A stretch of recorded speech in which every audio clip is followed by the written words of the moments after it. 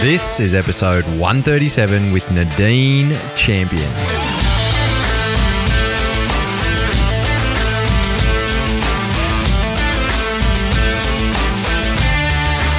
G'day legends and welcome to Your Life of Impact, where we connect with world-class athletes and coaches, health experts and enthusiasts, inspiring entrepreneurs and community leaders, all to teach you how to tap into your inner excellence. I'm your host, Brett Robbo, and I'm extremely grateful you're joining us today on your impactful journey.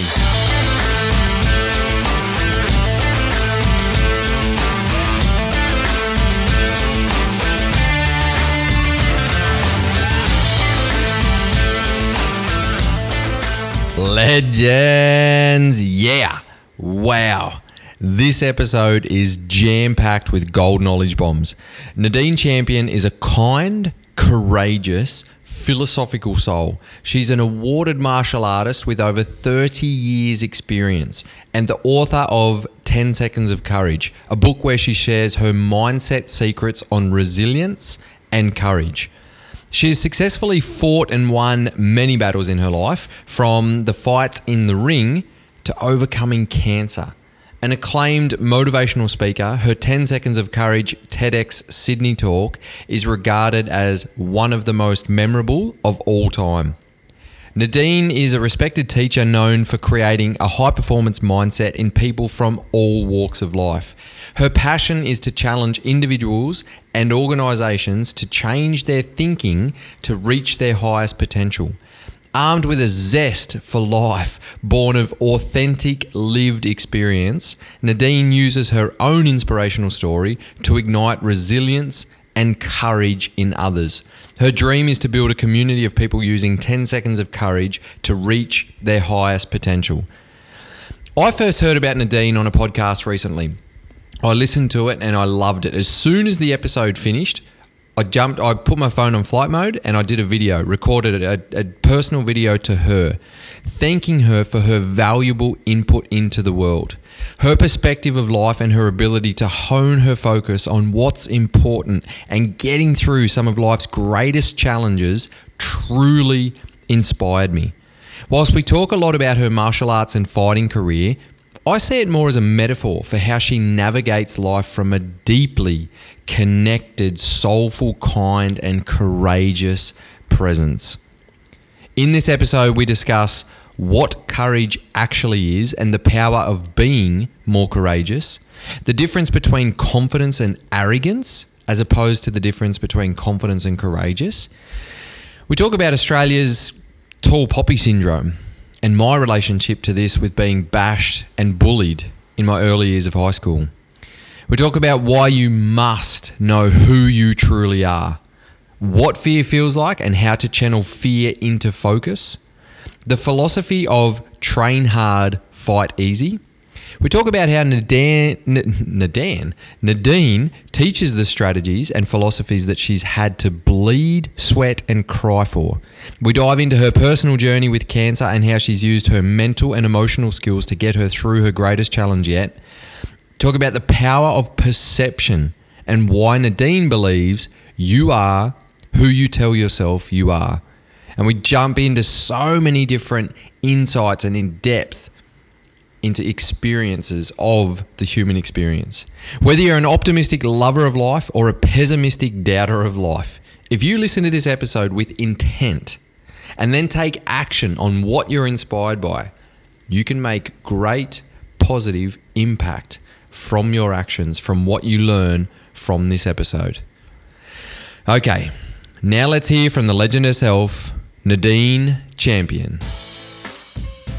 Nadine, what does it mean to be courageous? Ooh, I think that varies from person to person. And one thing I've really noticed in Australian culture, especially a bit of tall poppy culture over here, is it's really uncool to call yourself courageous. You know, it's one of those things people, you know, I've done many a little amateur survey while I'm speaking at companies and events. I'll say, how many people in the room would consider themselves courageous? And guess how many hands go up? 0, maybe 1. Yeah, it's a really hard label to attach to yourself, especially when you're in the presence of other people. I don't necessarily want to say, yeah, I'm that, but I'm of the belief that everyone's courageous. Of course we are, because, you know, we all get intimidated. We all get scared of things. You know, it's just whether or not it's on your radar that that's what that feeling is. I think a lot of people, you know, they don't understand what feelings of trepidation or anxiety actually are. So it can be hard to think of yourself as courageous when you don't want to go into that meeting on Monday morning and present your idea, but you know that you have to. And then you go and do it and it goes really well and you think, oh, that was great, relief, without actually pinning a label on yourself that goes, oh, that took a bit of courage, that was a bit brave. Because the alternative is what, you know, a lot of people do, which is miss opportunities. We've all had that experience, right? So the alternative, so if we're not being courageous, we're missing opportunities? Has that ever happened to you? Have you ever missed an opportunity? Oh, absolutely. Yeah, it's one of those things that we all go through in life. And, you know, hopefully they're only little missed opportunities. But, you know, I've come across many a person who's kicked themselves for years going, oh, why didn't I just say, you know, at the time, or why didn't I go in on that venture? So, you know, I think we miss opportunities, you know, in life, and it's one of those things that can either really change the course of your life or just be a hiccup in your day. Mm-hmm. So I know I talk to people a lot about courage and about fear and about what holds us back and what helps us move forward. And it's something that a lot of people, I don't think, put a lot of thought into, but I'm firmly convinced that these are the things that alter the trajectory of our lives. Well, you just said there that you do speak about it a lot, and you've written a book, 10 Seconds of Courage. Talk to us a little bit about that. Where has that methodology come from, and how were you able to write a book on the topic of courage? Ooh, that's a big question. Okay, so let me start where I just finished before about the trajectory of your life.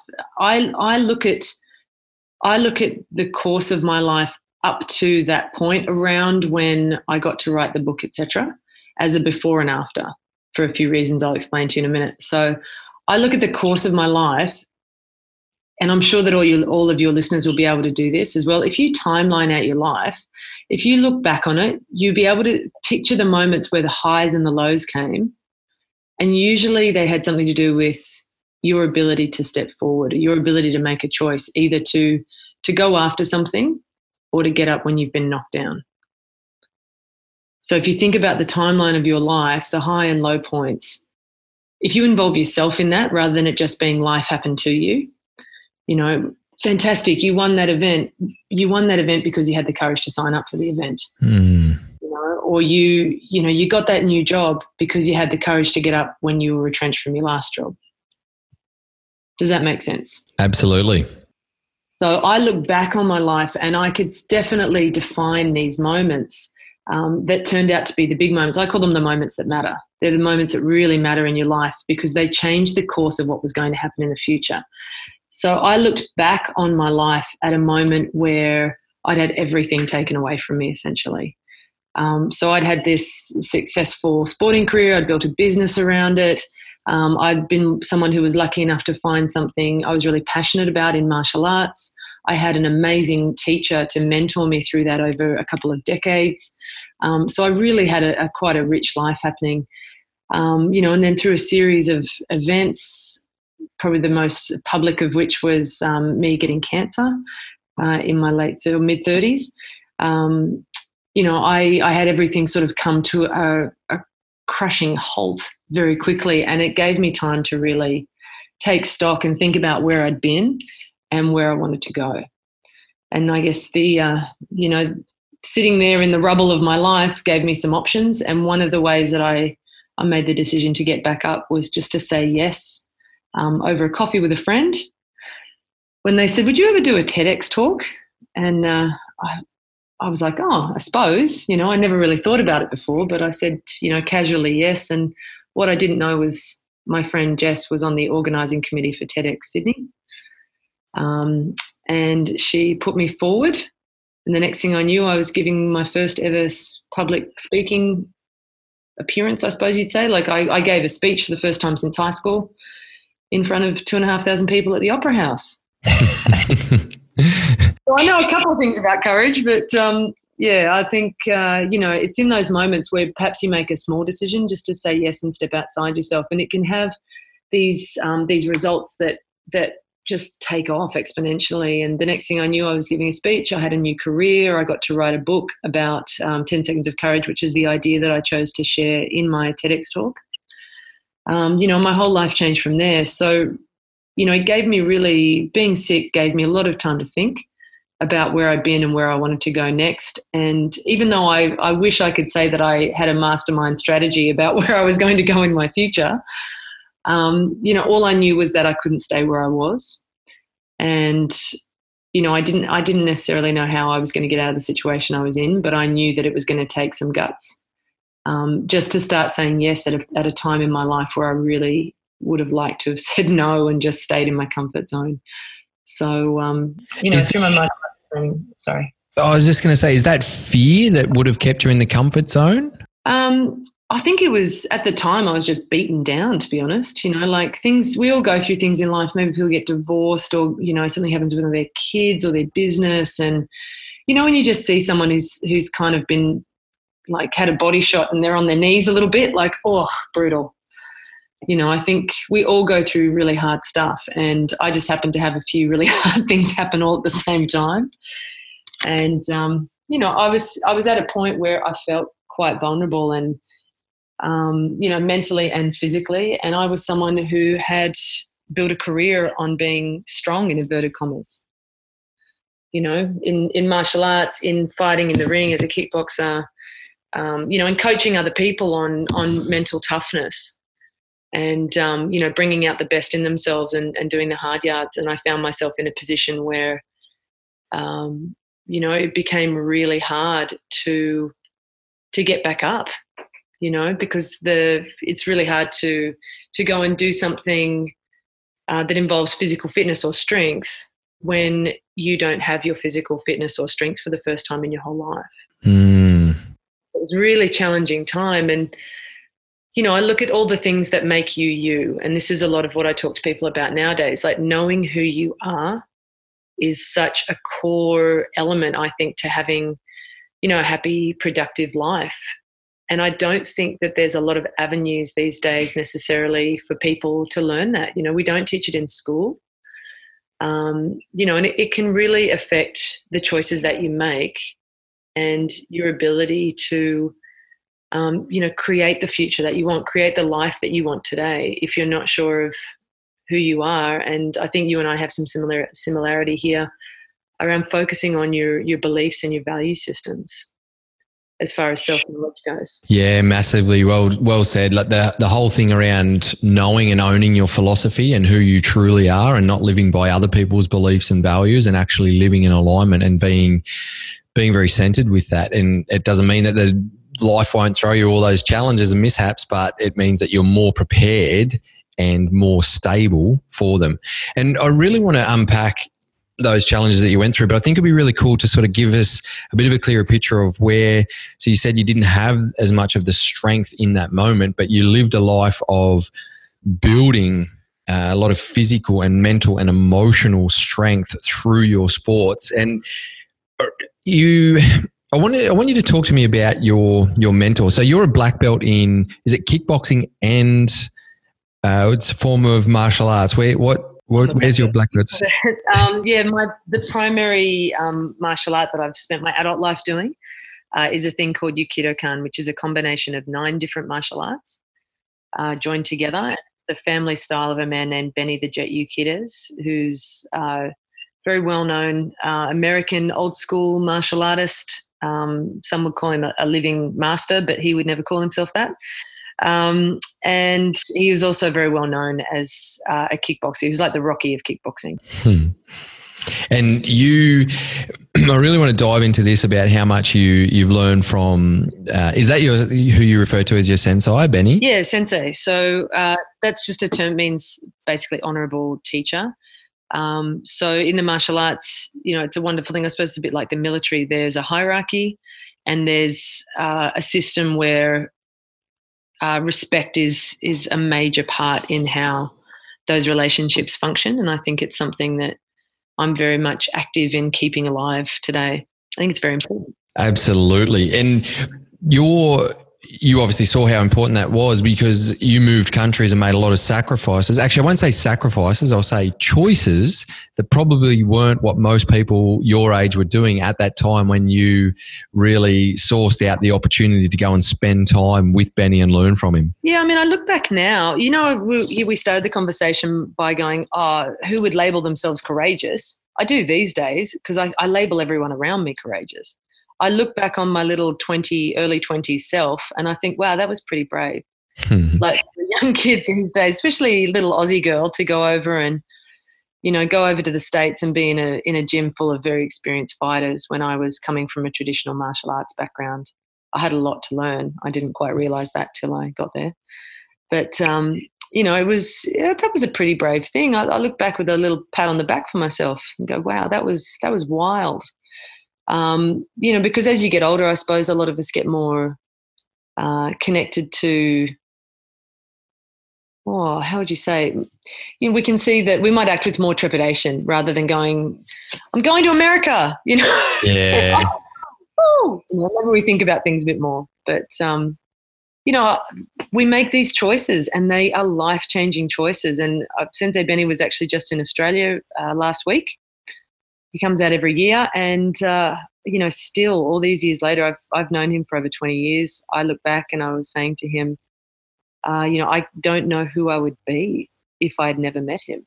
Mm-hmm. He's had such an impact on my life. And, I guess when I had that opportunity to do that TEDx talk, it's meant to be ideas worth spreading. And I had found out how few people around me had a mentor in their life, somebody not just to say, hey, read this book or why don't you try working on that, but to really give them honest feedback, guidance, a direction, to invest years in teaching them something, not just on the outside with the external skill set, but in the mindset and the spirit of what you're doing as well, giving you a bit of heart with it.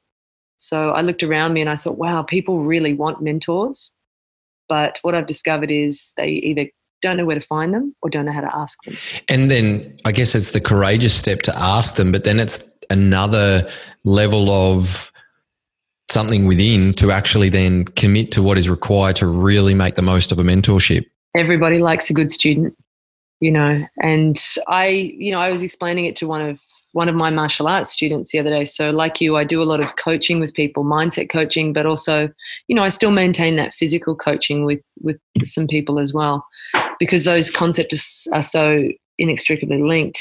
I was saying to my student, like this, look at it from the other point of view. The thing that I'm sharing with you in this moment, I had to literally bleed, sweat and cry for.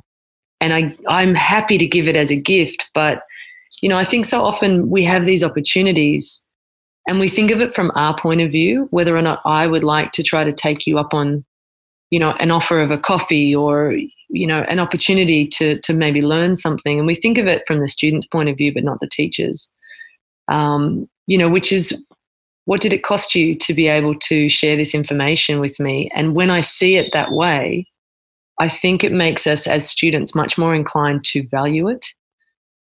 So rather than going, wow, that was really interesting, and then, I just ask you to have another coffee and share with me more, I found the greatest value as a student is, and also as someone who coaches other people, is when you give someone a gift with a little present, like a bow on it mentally, that person takes the gift with two hands, goes away, unpacks it.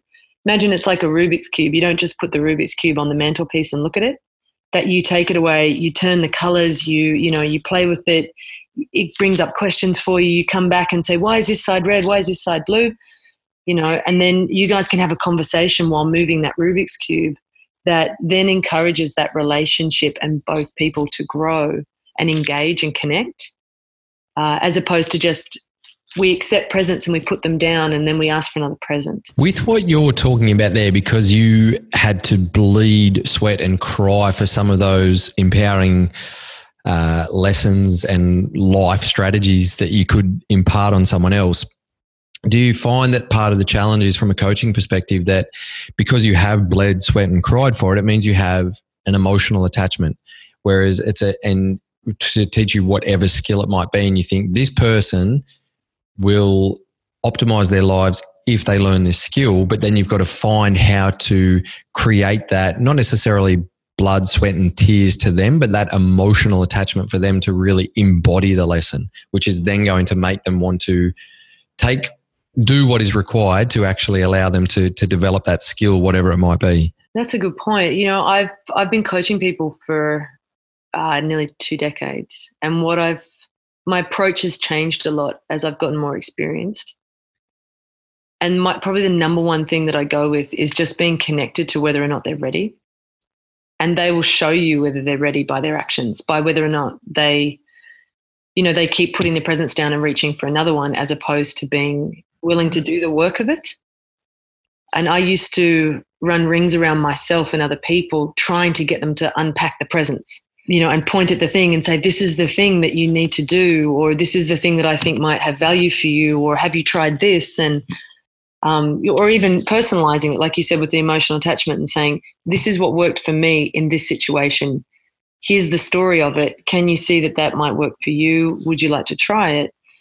And you can lead a horse to water. And you can spend a lot of energy trying to get people to do well-intended things. But, when they say that when the student's ready, the teacher will appear. And, sometimes we have great tools, lessons and teachers in front of us, but it all comes down to how ready you are. Absolutely. That saying, if you can lead a horse to water, but you can't make it drink, but what if you can make the horse really thirsty? And that's the art of coaching, of really identifying that mental emotional attachment. As you were talking to it, I'm sure you've watched Kung Fu Panda. I watched them very closely as a coach. And there's a saying in Kung Fu Panda #1, and the sensei says, there is no secret recipe, only you. And he says that to Kung Fu Panda. And that's the whole thing of what you're saying there, and what I'm sure you've experienced in your whole journey, is that it doesn't matter. So you can have the things that you have bled, sweat and cried for, and that's what they need. But I always say to people, I don't have the answers that you're looking for. You have them within you, but I can help you tap into them. 100%. It all comes back to you. We call it a knowing, which I think is that it's your gut feeling, or the little voice in your head that tells you what you should be doing. It's that most people have enough common sense to know on some level, here's what I should be eating, here's what I should be learning, here's where I should go. We all have that little voice in our heads, that often works better if it's directed in the right direction. But, I think everyone has that little thing inside them that is telling them very clearly the best course of action. But life can take us away on top of that to a different place, or we don't feel like doing the thing that we know is best for us. And that can be tricky, but it comes down to what you know about you, what you know is best for you. And no one else, like you said, no one can tell you that. You can't say, here's the answer for you. And I'm sure you've had the same experience as a coach. You can't, I'm not God. I'm not all knowing, all seeing. I can't tell you. I think it's, as a martial artist, we try to keep an approach of humility. We call it the white belt mindset. I don't have the authority to tell you what to do, but I can help you get there based on what I've learned to do. Absolutely brilliant. And I think that's probably, when we look back at the way that people might be reaching out for a mentor or not knowing what to do, it might be that they are looking for those answers and they want to place everything in the hands of that, and not understanding. One thing that I coach people on is, I'll help you get there, but you will take radical responsibility for your thoughts, feelings and behaviors, and you will give me brutal honesty. That's how the open communication that we need to bring out, to tap into that best inner self. I like it. Yeah. But that's courage. Everything you just asked of them then is courage. What do you believe, actually, in your experience, in your belief? What does it mean to be confident? What's the difference between courage and confidence? Ooh, what I talk a lot about is the difference between confidence and arrogance. Oh, brilliant. Please elaborate. So in the world of boxing, kickboxing, MMA, fighting, there's a lot of ego, and there's often a lot of arrogance, and it's part of, I think, what some fighters create as their persona to go in the ring. You know, they're the kind of people who are very ego driven. They want the applause and they want people to look up to them, and they think they're tough. You know, and a lot of them are really tough. But I always explain to people, you know, that's a very dangerous road to tread, because it's not based on real confidence. It's based on external rather than how you feel about you internally. If you need the applause, that's a dangerous road. You know, it's sure. You know, I love it when people clap for people. You know, I'm the first one to start clapping the loudest. It's a nice thing, but you know, confidence is what I tell myself about me in a positive way. Arrogance is what I tell you about me in a positive way. I'm going to let you know how good I am, as opposed to, I don't need to let you know how good I am because I have a knowing about me. If people clap for you, great. If they don't, that's okay. But if you're based on the external, on the ego-driven part of it, if people don't clap for you, the world crumbles. You know, it's a very difficult thing. There was a fighter in the UFC yesterday who competed named Darren Till. And he was set to become the next world champion, and then he lost in quite spectacular fashion twice in a row. And he competed for the first time after those losses yesterday. And I just listened to an interview with him this morning, and he said how scared he was to go back into the ring. So there's a man who was known as being very arrogant, was literally had, you know, everything go wrong for him.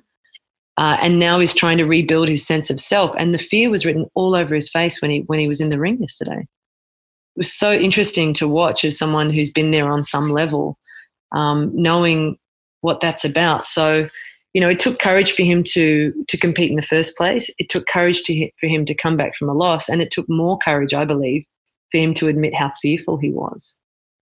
You know, it's the difference between confidence and arrogance. When you build it, it's almost like, you know, a glass house that can get shattered. But when you build a nice, solid log cabin out of self-worth, you know, I think it's a more stable place to be, you know. And I think in the corporate world, one thing I see a lot when I walk into different companies, because as a you know, a motivational speaker, I get to walk in and for an hour or an hour or two, I get to take a snapshot of the company culture, of the energy in the room.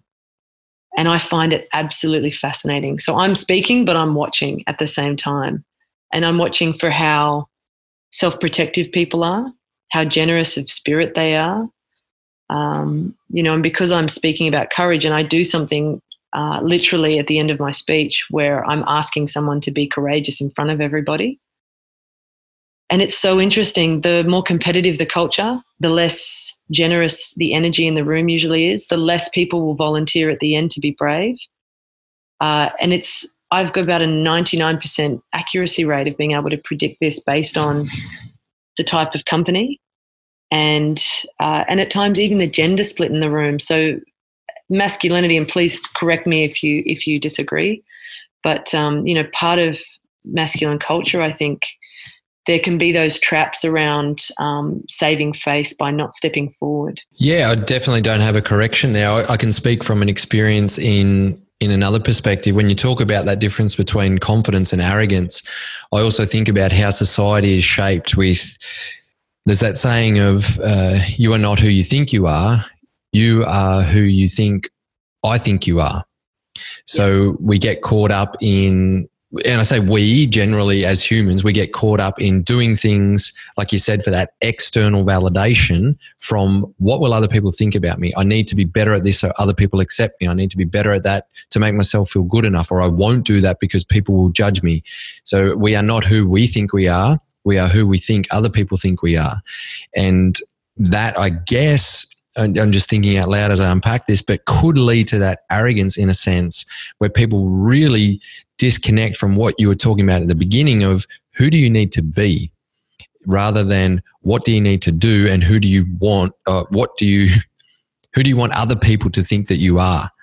So that masculine, coming back to your thing there around that masculine aspect, I see it a lot. And unfortunately on the receiver end, I was bashed and bullied a lot in my first couple of years of high school because I was really good at sport.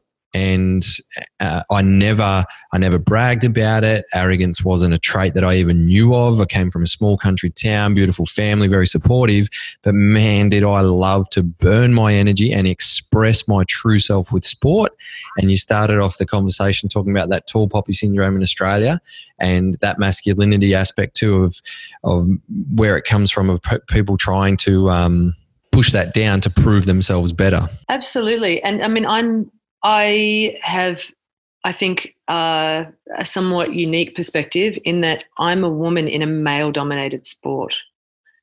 So I've spent many, many years in fighting gyms surrounded by 95% men, which is great. It's part of what makes it fun. But at the same time, I'm not perceiving the masculinity around me through masculine eyes. I'm perceiving it through feminine eyes.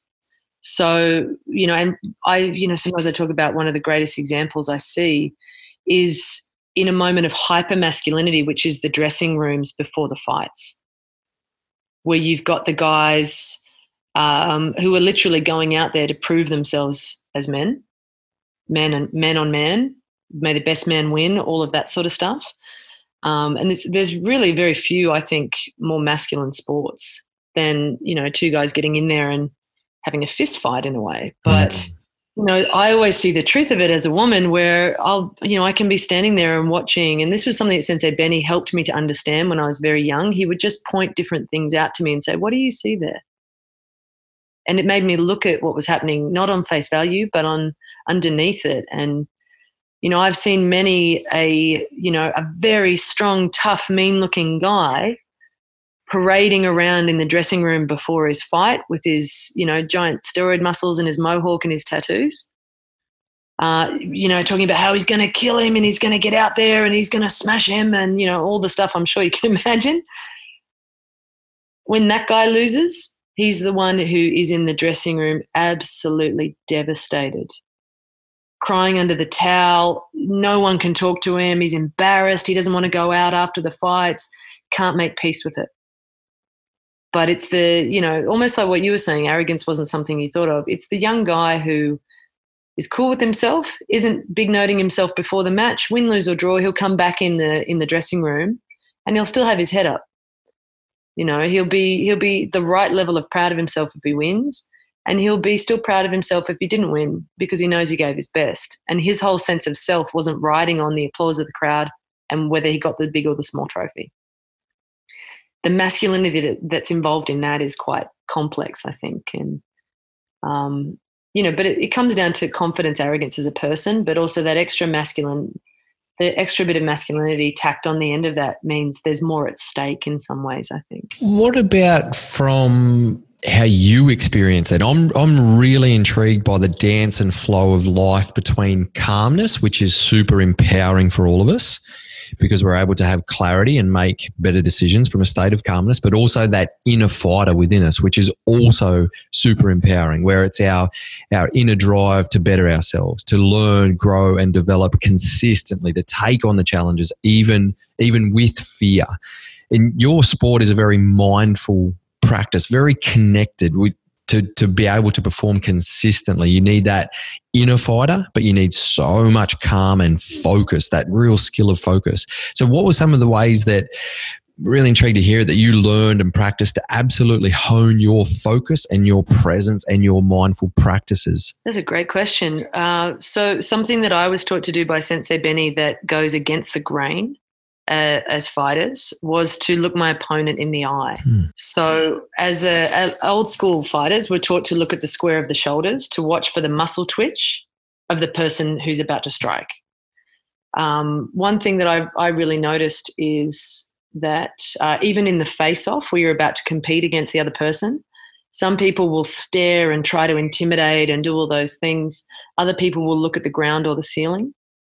They don't want you to see. And that can carry on during the match as well. And this all comes back to what we were saying before. It's knowing who you are. If you can make peace with who you are and make peace with the possible outcomes of the match, and this applies to anything in life, I think, whether it's a personal pursuit, a business pursuit, if you can pursue something having made peace with the best and worst of you and made peace with the best possible outcome or the worst possible outcome, you can go into that pursuit with clarity, with a clear, connected, focused energy within you that you then are able to project forward. If you're trying to pretend you're something that you're not, somebody who knows themselves well will see straight through it. And the best example is, the fighter trying to act like they're so tough when really secretly they doubt themselves. So they overdo it. That can come across as arrogance or overconfidence, etc. Did you fight much with doubt and fear within you?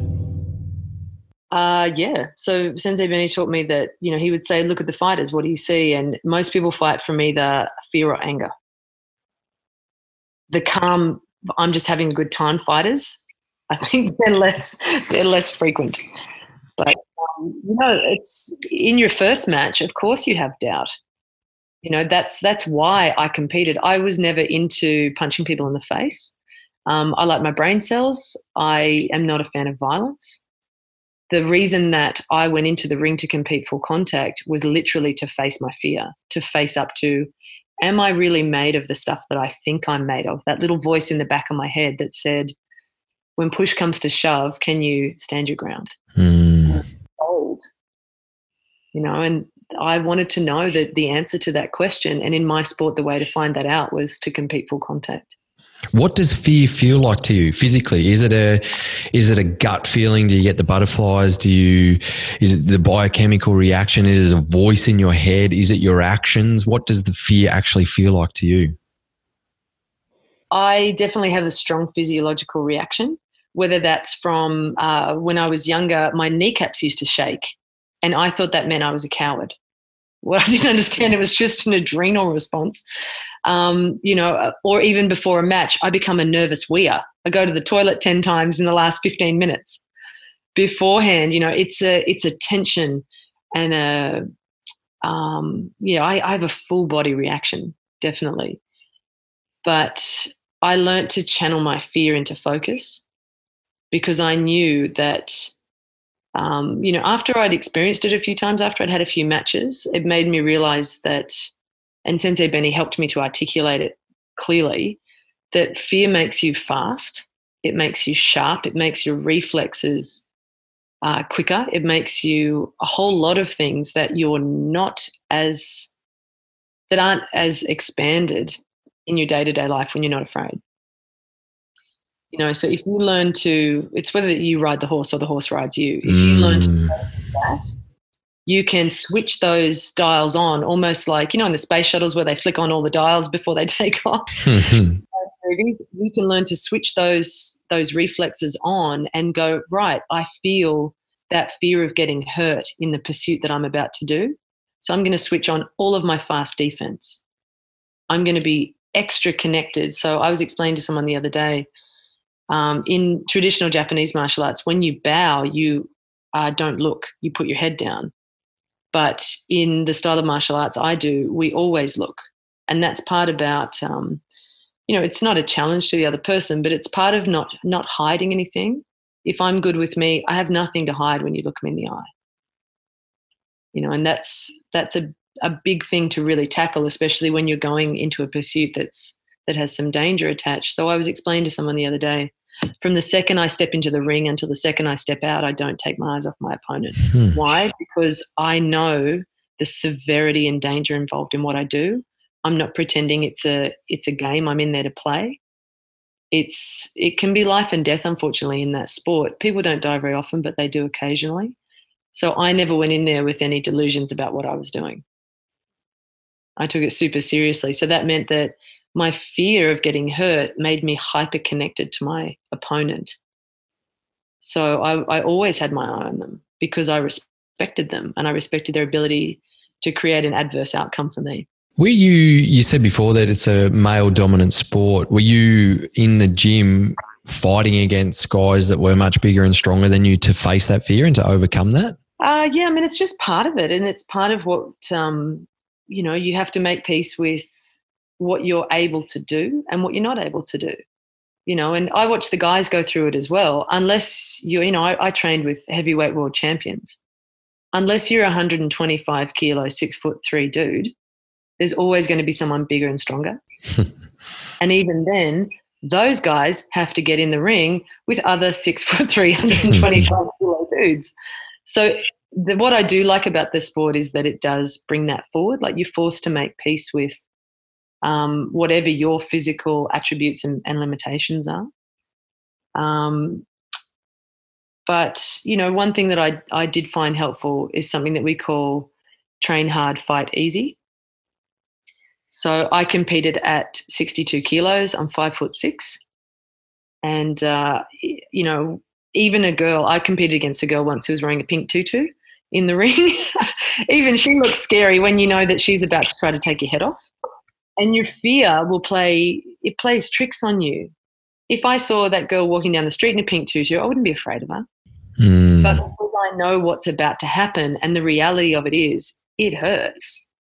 You know, I have no way to kid myself about what's coming. So when you're in the ring doing that stuff, it's legitimate to be scared. You're not meant to think that it's not going to hurt. And I think that's what happens with, you know, say in our personal lives or in our business. You know, sometimes we can build up what we're scared of to the extent that it's so intimidating we step away and decide not to do it. But, you know, one of the things through conditioning your fear, getting used to your fear, with this idea of train hard, fight easy, is I would put myself in training for a match in the ring with the heavyweight world champion guy. If I do that in the 6 to 8 weeks leading up to the fight, and I experience at regular intervals the feelings of fear, nervousness, intimidation, concern about the pain factor that's coming my way, and, you know, not to say they would hit me as hard as they would hit a heavyweight dude. That's not respectful in our sport. But, you know, on the way to training, when I knew that there were going to be 2 of those guys that I was going to train with that day, of course my head played tricks on me. If I didn't, I'd be completely overconfident and not realistic. So it's knowing the correct, reasonable level of fear, and then facing that fear and experiencing all the emotions that go with it in the hour, in the lead up on the way to the gym, the 2 minutes before you get in the ring, the first 2 minutes being in the ring, all of those uncomfortable feelings, and making peace with them. And that's, you know, that's that idea of train hard, fight easy. It's not just the physical training, that's a given. The execution of the skill set is a given. What takes practice and becomes easier is dealing with the mental and emotional part of this pursuit. So when I do that for 8 weeks leading up to a match, and I get in the ring with another girl who's 5'6", I'm so happy to see her. I'm like, oh, thank goodness, it's only one of you. You know, that's good news to me. So I do have the nervousness, I do have the fear, but I also am familiar with it. I'm not experiencing those emotions for the first time at the moment I need to execute at the highest level. Well, what you said there earlier made complete sense, where you said you channel your fear into focus.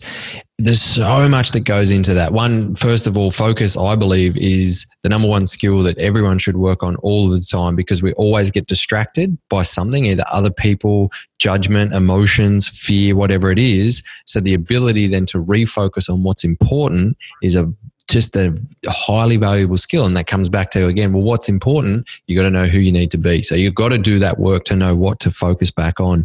But the language that you use there, channeling fear into focus. The thing with emotions that we know and understand, the difference between anxiety and excitement, if we look at it physiologically, increased heart rate, same things going on internally. The only difference between anxiety and excitement is the thoughts that you have. So the experience that you have between anxiety and excitement is physiologically the same, but the thoughts that you have make it very different. Very similar with physiological adaptations around experiences around like an anger and passion. So being able to channel your anger back into passion, the anger might stimulate you to want to improve and do much better. But if you respond from that, you're going to be rigid. You're going to be, I'm not talking about fighting here. I'm talking about life in general, whatever it might be. Shifting gears, changing that dance between the dynamics of emotional states and energetic conditions that we have the choice of.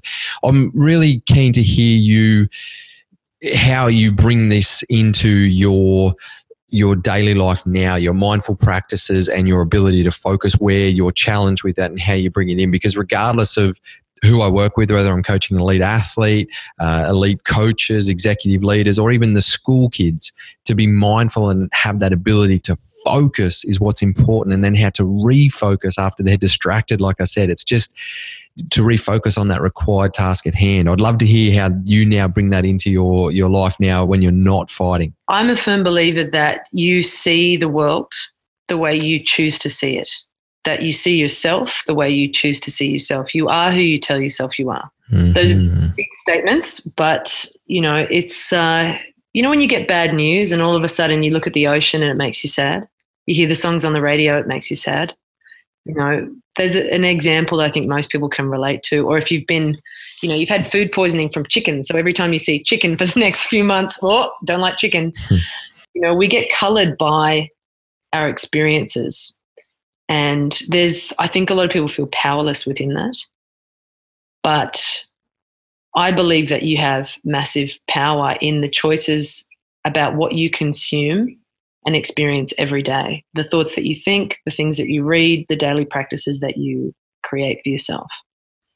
The focus that I had before in my competition, I definitely put a lot of energy into creating thought processes in my day now, that serve me, instead of having, like you said, we get distracted by all kinds of things and people. And, I try to always bring it back to what's going to serve me the best, what emotional state, what mental state do I want to be in for what I need to get done today, for who I choose to be today.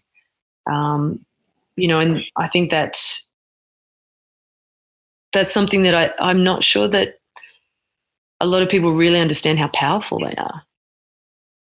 You can choose what you tell yourself each day that will colour how you perceive each day. Is it looking at the ocean and being sad, or is it looking at the ocean and thinking it's beautiful? And I think that the times when people really turn towards this stuff is when they either have a big goal that they're going after or they've been through a big hard thing.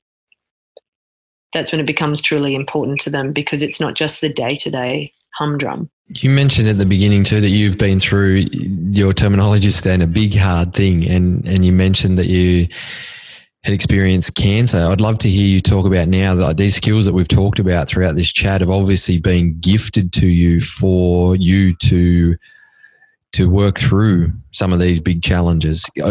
Can you tell us a bit about that journey of when you first sort of realised or learned that you had cancer, and how you utilised these mindsets and these processes to help you through? Yeah, sure. I mean, I used to use the tools that I've been given to create success for myself, whether that was in the sporting arena or in my business. So I was actively learning a mental skill set in order to create good results in my life. And then all of a sudden my life came to a screeching halt, and I had to look at what I was left with. When everything gets stripped away, the external stuff, imagine, you lose your health and your business and all these different things all in one day. Who would you be? Who are you without those external markers of success, the external things that make you you and that take up your time? So when that happened for me, I had to look at what did I know really well? What did I still have? And that's when, I looked at my mindset, because I didn't have all the physical external stuff. I had to look at my mindset and all of the things that I'd been through and learnt along the way. And I think, a lot of people, when they go through hard stuff, we tend to focus on the hard stuff that's happened rather than what it's teaching us. It's not till afterwards we can look back and go, that was really helpful. I came out of that with a clear understanding of A, B, and C. But as it was happening, because of all the difficult challenges I'd been through in my competitive career, I knew enough to start looking at the time for strategies, I guess is a good way, strategies to to look for what this lesson was teaching me while it was happening instead of it happening later. That's super empowering, because it's right in those moments, like you said, that's the hard part. It's really hard to create clarity when you're in that emotional roller coaster. What was it? Did you just sit with yourself? Did you spend that time to create the space and just listen to the stories that you were telling yourselves, and then choosing what story you would then tell yourself, what thoughts you would have? I had a few big moments, a big moment where things became quite clear. And I also had Sensei Benny, a mentor who came to me in the middle of my cancer treatment. I had Hodgkin's lymphoma. So it's a type of blood cancer. And he came to me in the middle of it, and he didn't say, what kind of cancer do you have, or are you going to die, or anything like that. He just asked me what I was going to do with it. And I looked at him, like a puppy dog. I turned my head like, like, what do you mean? Because I was worried about drawing my eyebrows back on at that point. That was my big focus. Like, I had to go to my friend's house and say, how do you draw eyebrows on? I had very pressing, in my face, daily problems at that point. And he was trying to, we call it change your thinking. He was trying to get me to change my thinking under adverse conditions. In order to get a better result for myself, instead of focusing on the problem. And the way I explained it in my first title fight, I broke my hand, and I knew better than to sit down on the stool between rounds and tell him that I'd broken my hand. Not that he wouldn't have cared, not that he wouldn't have let me get out of the ring, but it was already too late. My hand was broken. And instead of focusing on, ow, my broken hand, ow, my broken hand, ow, my broken hand, I knew that I had 6 weeks to recover from that broken hand, even if I stopped in that moment.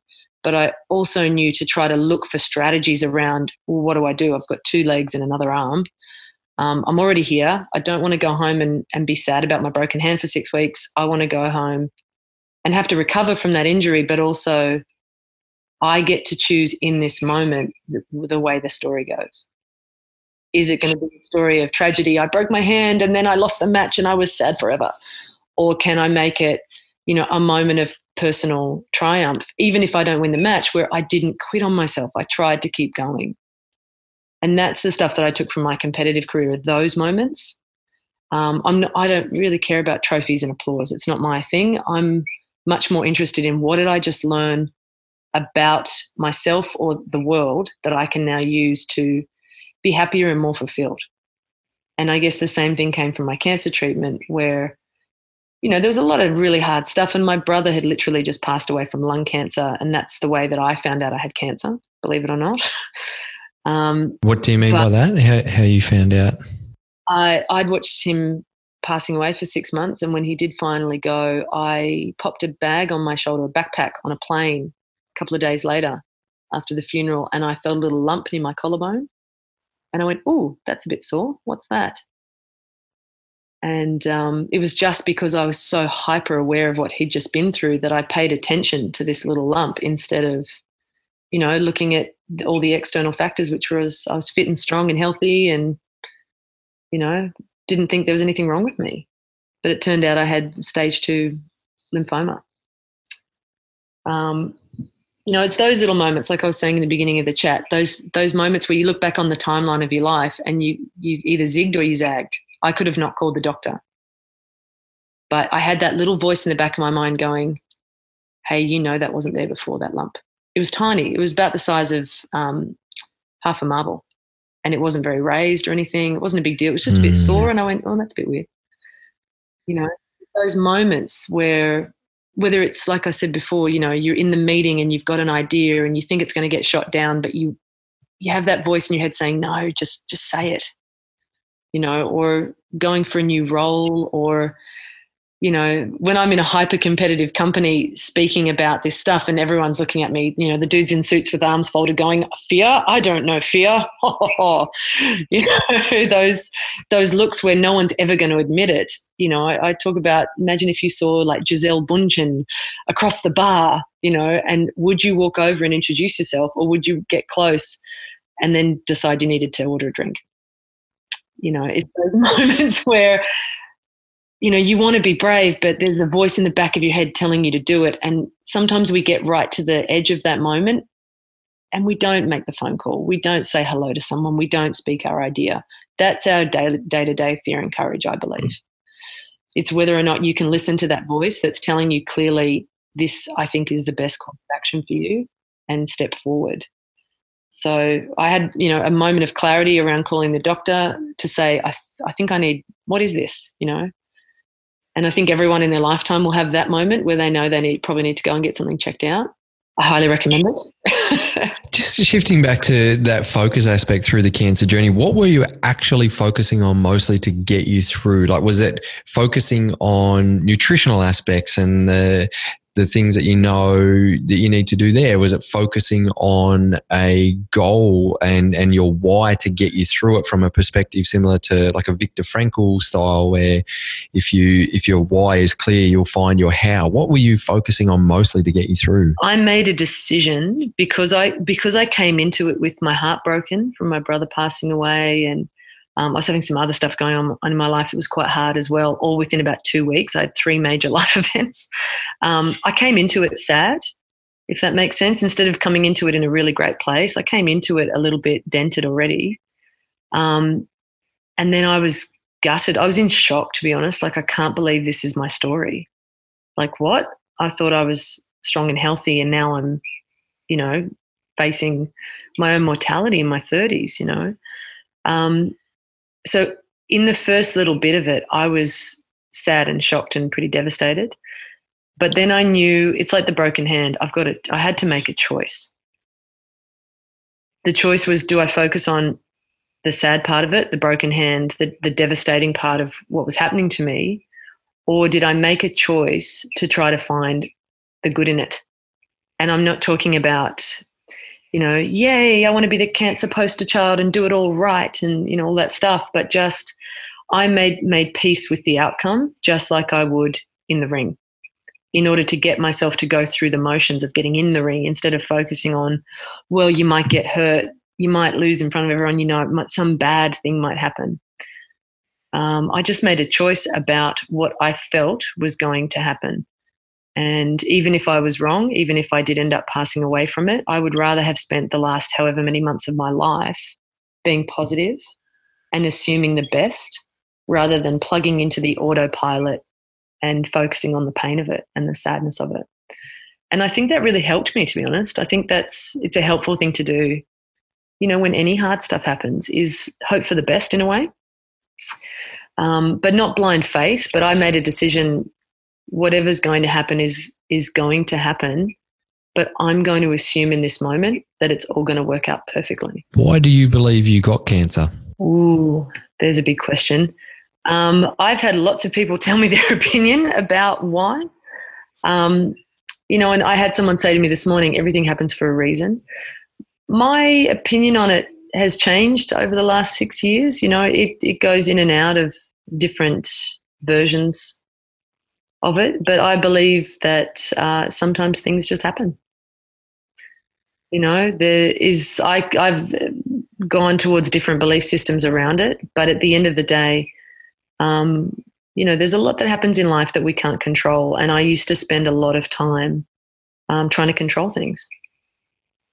But there are things I believe that happen that are beyond our control, and I don't waste my energy the way that I used to trying to control things anymore. Some things are out of our control. Comes back to that skill of focus too, right? If you focus on the things that you can control instead of focusing on the things that you can't control, then that can help to create that clarity. And even the word control, sometimes we need to just let go of control. It's really interesting to hear you say that you've shifted through different belief systems around that, and then now just believing that maybe there's not a deeper reason for it. And that's probably you just detaching from all of that and just focusing on what is actually important to move you forward. I mean, I've definitely had moments where I felt it happened for a reason because of the way my life's changed for the better. And my purpose has deepened, and what I'm able to share with other people has completely changed. I think I've got my ducks much more in a row in a deeper way than I used to. But at the same time, I was sitting there saying to my oncologist when I was first diagnosed, like, was there anything that I did in my life that contributed to this? Or, there are some people who really believe that our emotional state can create illness. I don't I don't believe in the right or wrong of anyone's opinion. I believe that we don't necessarily know beyond genetic coding. And my oncologist just said to me, listen, you're unlucky, kid. Like your genes are switched on in this way, and it's one of those things. I could say, well, I shouldn't have, wrapped my sandwiches in plastic when I was younger, or all the different reasons. And I've done a lot of reading on why people get cancer from a medical perspective, but at the end of the day, I have taken much more of a relaxed approach to my life ever since. Because I found out what it feels like to be powerless for the first time in my life. I had felt very powerful my whole life until the point where I was powerless. I couldn't open a bottle of water by myself, and let alone mentally powerless. So now I just I've chilled out a little bit more. People have very strong opinions about religion and politics and all of these things that we try to control, and a lot of people try to be right about. I don't know why I got cancer. I just got it, and I don't know that anyone knows why do little kids get leukemia and things like that. Maybe there's a higher purpose, but I think some things just happen. And if I can't say definitively this is how and this is why, I'm okay with not knowing because I can't control it. I live a healthy life now. I did before too, but I live a healthy life now where I try not to stress too much. I think stress is a contributor, but, I try not to stress too much about things that I can't control anymore. And, I look around me at the world and I think some amazingly beautiful things happen, but some really tragic things happen in the world, much more tragic than me getting cancer. And they're things that we can't stop or control necessarily despite our best intentions. So, I just try to keep it simple and try to live a good, purposeful life. Today. And I know that even being super fit and healthy didn't save me from an illness, so I just try to take good care of myself and have a positive, happy, healthy life today. Thank you for sharing. That's beautiful to hear you unpack it in that way.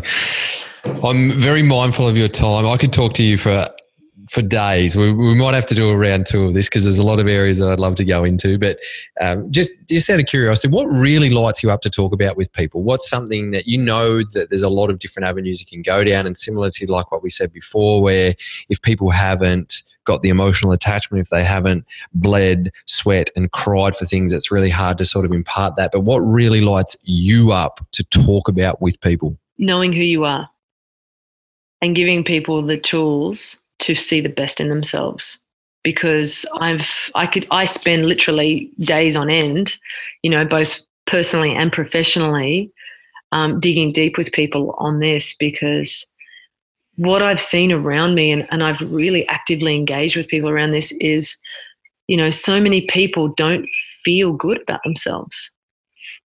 They're stuck on what they did wrong, the mistake they made, where they didn't end up going, losing that 5 kilos, getting their mortgage and all of these things. And I'm very clear that life is short. Speaking to the randomness of it, you can't control if you have a car accident tomorrow. You can't control what your genetic coding is doing to an extent. And you don't know what's going to happen for you and your loved ones. So I'm a big fan of trying to enjoy the moment that you have now. And if you're not feeling good about you, it doesn't matter what happens around you. All the money in the world, all of the success in the world won't be enough if you don't feel good about you. So I'm really big on helping people to see the good in them clearly and giving them the tools to develop that if that's not where they're coming from currently. Because I see a lot of people, they're struggling and they don't necessarily have the people in their lives or the literal tools to use to change their thinking and to change that inner voice from one that's not the most positive to one that is happy and helpful. What's next for you? What's your big audacious visions? Oh, well, I've just actually been sitting here this morning looking at some overseas opportunities for next year, and making some plans because, like I said, I want to enjoy my life. I was very lucky to do a lot of speaking overseas this year and get to travel with it. So it's good to have success in business, but, my success now comes from connecting with people and being happy and getting to do the things I love. So tying all of those things together is absolutely my big audacious goal. If I can have success in lots of areas at once and enjoy doing it rather than just focusing on the success part, then that's great for me. And I'm getting married next year, so that will be my big thing for 2020. Less than 10 days till my wedding, so I know the feeling of getting married. Thank you. Yeah, very, very exciting. Absolutely. Oh, that's brilliant, and I hope that, in the year to come, you'll look back on that like we were talking about with the timeline and pin the medals on your chest about you that involve how you got there. How did you two meet? How did you connect? When that's the stuff that I like to focus on. It's not just the event in life, but what is it in you that made that beautiful event happen? Does that make sense? Absolutely. I love that. And that's what we say, where we didn't need to get married to show anything. We know we're going to be together forever, and there's so much love and connection, but it was kind of, well, we want to celebrate that with our families and bring the whole environment. So it's not just about the day, it's about the days before and the days after, but even the processes leading into this. We're doing exactly what you just said. We're reflecting on our journey together instead of just grinding through and that being stressed about organising things. We're making it feel like a holiday where we're going something new and having some tapas and a beer and just really relaxing into it, or doing different things like that to really enjoy the whole journey, because that's the way our relationship has been. So we don't want to have a stressful one-day event and that be just something completely disconnected from who we are as beings. That's beautiful. And I'm sure, for any of your listeners that are stressed right now or going through something where they're focusing on the broken hand part of it, I think that's really good advice, is to just try to relax and shift your thinking, to the joy in it. Like even in my worst moments in my training, Sensei Benny would grab hold of me and say, find the joy in it. Find the joy in even the worst moment. And I guess, and I like knowing that everything can be taken away from us. It sounds scary and awful, but I use it in a joyful way, knowing that, today I'm so lucky to have what I have in my life. Even though we all have stresses, it's so important to not focus on those and to try to shift and find the positives and the joy and the strategy moving forward. Oh, I love it. Absolutely love it. All right, a few quick questions before we wrap up. First of all, and you might have already done this in a sense, but just for a bit of clarity with everyone, what's 3 key take-homes that you want to leave with the listeners today from your life experiences and your beliefs? Number 1, know who you are. So do the work to find out the truth about what you're made of and who you are. Which leads into your values and beliefs. So you know what you want, where you're going, what's going to make you truly happy. Listen to your gut. So listen to that knowing in you, that little voice in your head, because I'm a firm believer that it's usually right. And even if it's wrong, at least you backed yourself. And we talked a little bit about that idea of 10 seconds of courage. That's what will decide ultimately, the trajectory of your life at times. It's whether or not you had the courage in that moment when you get that nervous feeling to step forward, to speak up, to act. And, I guess it's that thing of what we were talking about towards the end, knowing that, our time on this earth is perhaps limited. And, the more times you play that courage card, hopefully the better the life that you're going to build for yourself. And, the more actively you'll be involved, and at least it'll give you feedback on who you are and what you're made of. That 10 Seconds of Courage is the book that you've written, and I highly encourage everyone to get a hold of it. Where can they get a hold of it? Where can we learn more about you and follow you on social media, website, etc.? And then also, how can I and the listeners help you on your journey? The book is available online. I always ship people off to various websites, but easy access is Booktopia. And the 10 Seconds of Courage book is basically, Sensei Benny used to make me write down all the things that he told me, and I decided that it would be a good, purposeful thing in life to give away the lessons that I was lucky enough to receive from a mentor without people having to bleed, sweat and cry for them. So he made me write them down, and I wrote them all down in a book for everybody else. If you like what I was talking about today, feel free to share my 10 Seconds of Courage TEDx talk on YouTube, on your social media, and you can find me on Facebook, Instagram, etc., LinkedIn at Nadine Champion. So feel free to connect. Brilliant. I'll link all of that up in the show notes. And I do want to ask, is there anything that you would like to ask me before we wrap up? I really enjoyed, as I said to you before, having a look at your website and seeing what you're doing, because your sense of purpose really came across. Can I ask just you, what's your primary value? What do you value the most? I've done a lot of work on my values, and what I say is my number one core value is my health. And what that means to me is my physical, mental, and emotional health. And what that means to me is that every day I'm making choices and decisions in alignment with, I love to exercise, but it's not just about that. It's about the mental health in terms of challenges, in terms of understanding how my breath work can shift my blood flow and my processes in my mind. It's really working deep on emotional intelligence and understanding how to calm the mind, clear the heart, connect to the body, and really navigate from all of those perspectives, understanding, what is fear for me? What is anger for me? What is gratitude for me? And really tapping into all of those things. So it's my holistic health in that perspective. And as I grow and experience a little bit more around spirituality, that's definitely woven in. But from my experience with that, I feel like spirituality is about presence. And the more present I am with, like you say, know who you are, the more present I am with who I am, and then my external environments, and then sort of getting very curious, I feel like that really ties in and just links with the physical, mental, emotional, and spiritual perspectives. Brilliant.